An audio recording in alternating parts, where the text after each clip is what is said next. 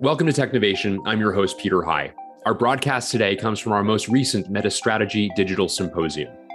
The topic is digital acceleration and innovation in times of uncertainty. And the interviewees are Deborah King, the Senior Vice President, Chief Information Officer, and Chief Transformation Officer of Corteva Agriscience, and Jim Swanson, Executive Vice President and Enterprise CIO of Johnson & Johnson. The gentleman who led the conversation was MetaStrategy's Vice President and Head of our East Coast office, Alex Kraus, who joins me now. Alex, welcome. Thank you, Peter. Well, as I mentioned, Alex, what a salient topic, digital acceleration and innovation during times of uncertainty. As we would certainly say to the many people that we interact with on a day-to-day basis, there's great risk during times of uncertainty of turning off the nozzle towards innovation. In some ways, these are times really to make sure that you keep the water flowing and those ideas coming. But I would love to understand from your perspective, the rationale and the context for this conversation at a time like this. Yeah, absolutely. So, Peter, first, we have seen so many data points and evidence that there has been no greater digital acceleration than what we're seeing related to the current pandemic and the essentially virtual world across business and personal lives.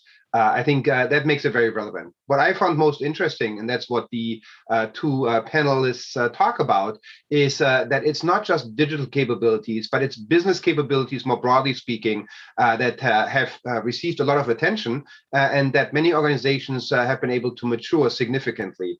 And I personally believe, and we're beginning to see some evidence about that some of those capabilities, including the capability to innovate, we will see the lasting effects well beyond the end of the pandemic, whenever that will be. So I think we're really seeing a transformation on so many fronts. And the two panelists speak very well about evidence from their organizations. Well, let's talk about that. I mentioned it's Deborah King from Corteva Agriscience and Jim Swanson from J&J, the two people you spoke with in these conversations. Talk in brief, we'll hear it at length momentarily, but talk in brief, if you would, about how they personify the trend you just described. No, absolutely. And I'm not telling anything new, but Johnson & Johnson is most notably involved in the vaccine efforts. But what I find notably very important is that Jim and his team have been able, despite the focus on the vaccine efforts, to really advance capabilities across the organizations, specifically as far as customers and other stakeholders are concerned. People centricity, not just customers, but also employees of Johnson & Johnson received a lot of attention, and the digital capabilities on top of that are really amazing to see how they flourished. Deborah, on the other hand, she talks about how when everything shut down, the one group of their customers could not stop working, and those are the farmers. We still needed to eat. We still needed to procure the produce that the farmers produce, and they really found new ways to leverage technology, data, and insights that Deborah, her team, and Corteva provided to make that happen. So I cannot think of two better organizations to speak about that. Well, that's great. What a great overview. Thank you so much, Alex. Without further ado, digital acceleration and innovation in times of uncertainty, featuring Deborah King of Corteva Agriscience, Jim Swanson of Johnson & Johnson, in conversation with MetaStrategy's Alex Kraus. But first, a word from our partner, Transmit Security, and the company's co-founder and president, Rakesh Lunkar. Transmit Security is a cybersecurity organization that focuses on identity experience and is enabling a secure and passwordless future. They also recently received the highest Series A venture capital investment in history for a cybersecurity company at a valuation of $2.2 billion. Rakesh wanted to share a couple of recommendations for technology and digital executives on how to improve a company's cybersecurity infrastructure. Thank you so much, Peter. First, I strongly recommend to take part of their budget and dedicate it to really innovative companies. It has to be built into the budgets up front so that it serves as a forcing function to really look for new technologies. The second recommendation is outside of identity. There are two very interesting classes of security technologies that are emerging. The first one is improving the quality of code to make sure that your developers are not introducing software vulnerabilities. The second is cloud security. I think we're in the first inning of hundreds of companies that will be created offering really innovative ways of securing the multitude of problems in the cloud environments. I just just want to leave your audience with this last thing. Every single time they have to enter their password, change their password, can't remember their password, or any other problems, please remember Transmit Security. And now on to the interview. Wonderful. So let me introduce quickly Deborah King and Jim Swanson. Deborah is the SVP, Chief Information and Transformation Officer for Corteva Agriscience. Corteva was previously a division of Dow DuPont and became an independent company in 2019 with 22,000 employees in 23 countries. It's the only global pure-play agriculture company in the industry. And Deborah led the multi-year technology transformation efforts that enabled that successful spin-off of Corteva.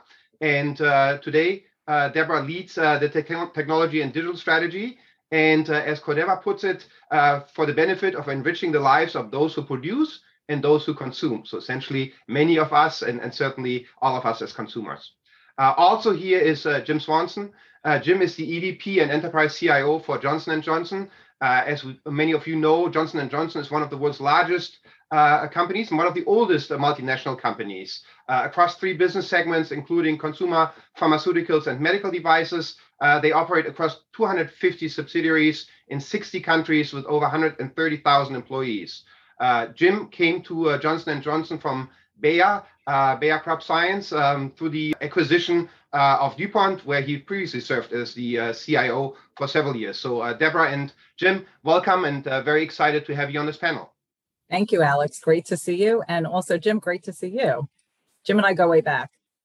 Exactly. And Deborah, you previously were in a similar industry and at your time at Pfizer. So I know you know each other's industry very well. We may actually come back to that later on. Deborah, let me start with you. I've heard you previously describe Corteva as a $14 billion startup. Now, that's some startup. And I was wondering to what extent you are able at that scale and size to really maintain and leverage some of the characteristics that we typically associate with startups. Well, you know, Alex, I believe in a better future for all made possible through what I call technology for good. And at Corteva, for good means using technology to help feed the world and create a sustainable future. So we help farmers thrive so the world can thrive. And when we were formed a few years ago in 2019, and, you know, up there ringing the bell at the New York Stock Exchange was just an amazing experience. My kids loved it. They got to tell everyone their mom was on TV.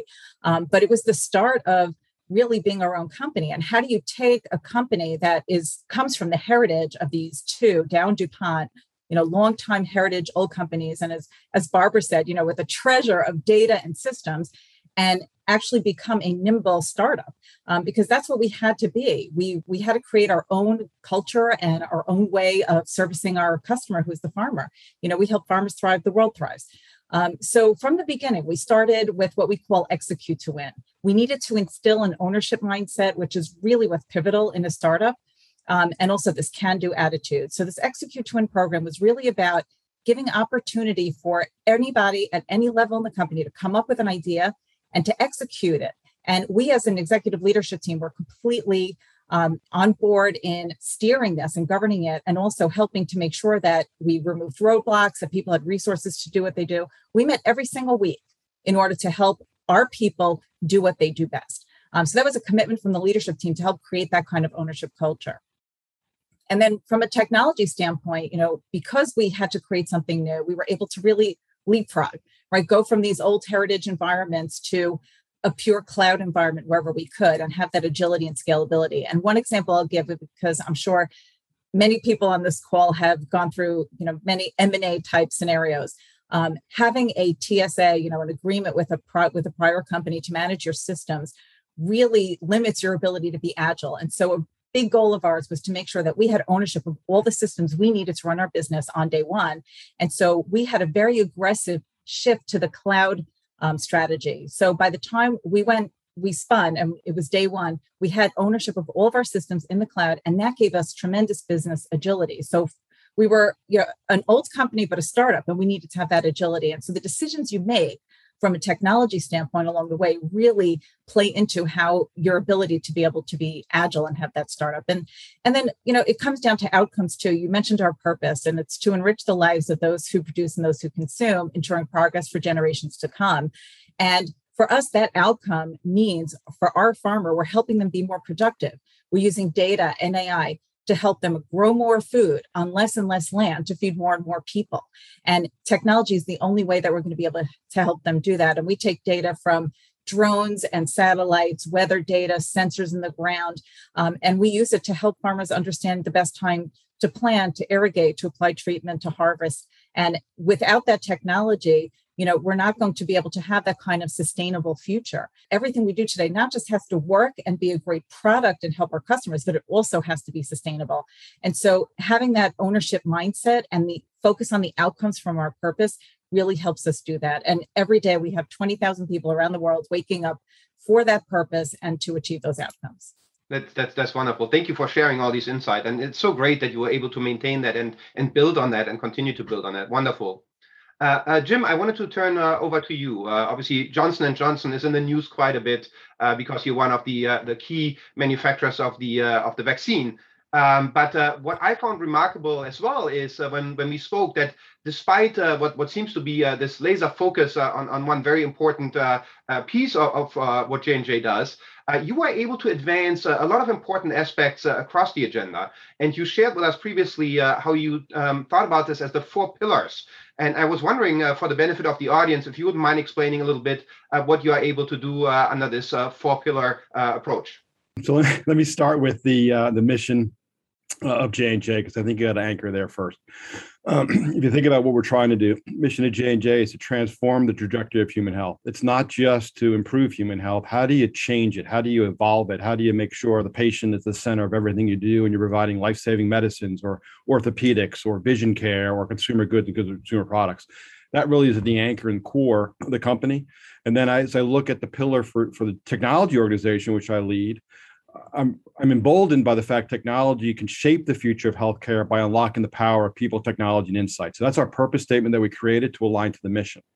Now, within that, we created these 4 pillars of work within the technology organization, but also into the broader company. It really helps us drive that purpose and that mission. The first one is around accelerating business outcomes or business value. So really understanding what is those key critical programs that will drive high value. It might be digital surgery in medical devices. It'll be personalized medicine with cancer therapy in pharmaceuticals or vaccines. It'll be a best-in-class consumer intimacy with brands and products and consumer health. So understanding the business value, the outcome, and that outcome is shared by the whole company, not just by the technology function of the business. We share the same outcome. So that's the first pillar.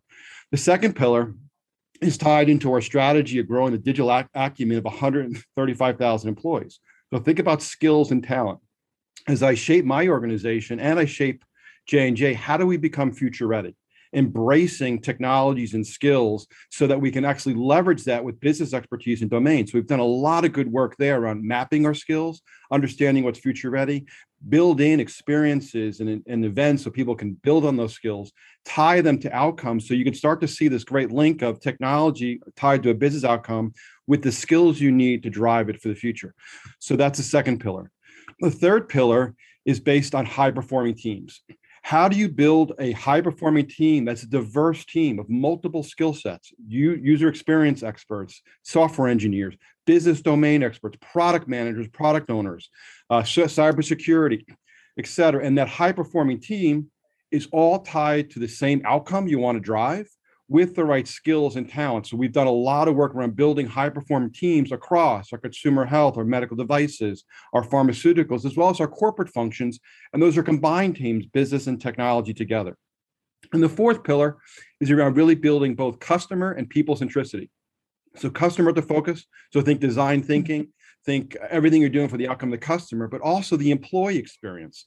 So what you're doing to create a frictionless environment within your company, but also interactions outside your company. It's not just with customers. It could be with partners, providers, suppliers that actually help shape the great experience from a customer perspective. So all 4 of those have really come together. Each one is important on its own, but they only work when you combine it. And as I've tried to describe how you put talent into an outcome with high-performing teams with customer at the center, that combination has really accelerated our ability to have really sustainable impact to the mission of transforming the trajectory of human health. That's pretty remarkable, and it's interesting. Both of you have already alluded to agility, nimbleness, and also future readiness is what you call it, Jim. We talked about future proofing and also being resilient. Deborah, maybe you can start. So what aspects of agility and resilience do you think are those that you say were really shaped by the environment of uncertainty and the dynamics that we still experience every day? Mm-hmm. We've heard already today about the incredible things that have been done despite the unbelievable challenge and difficulty and really terrible situation we found ourselves in with the pandemic. The innovation that has come out of it is astounding. And I don't think anyone would have predicted that up front.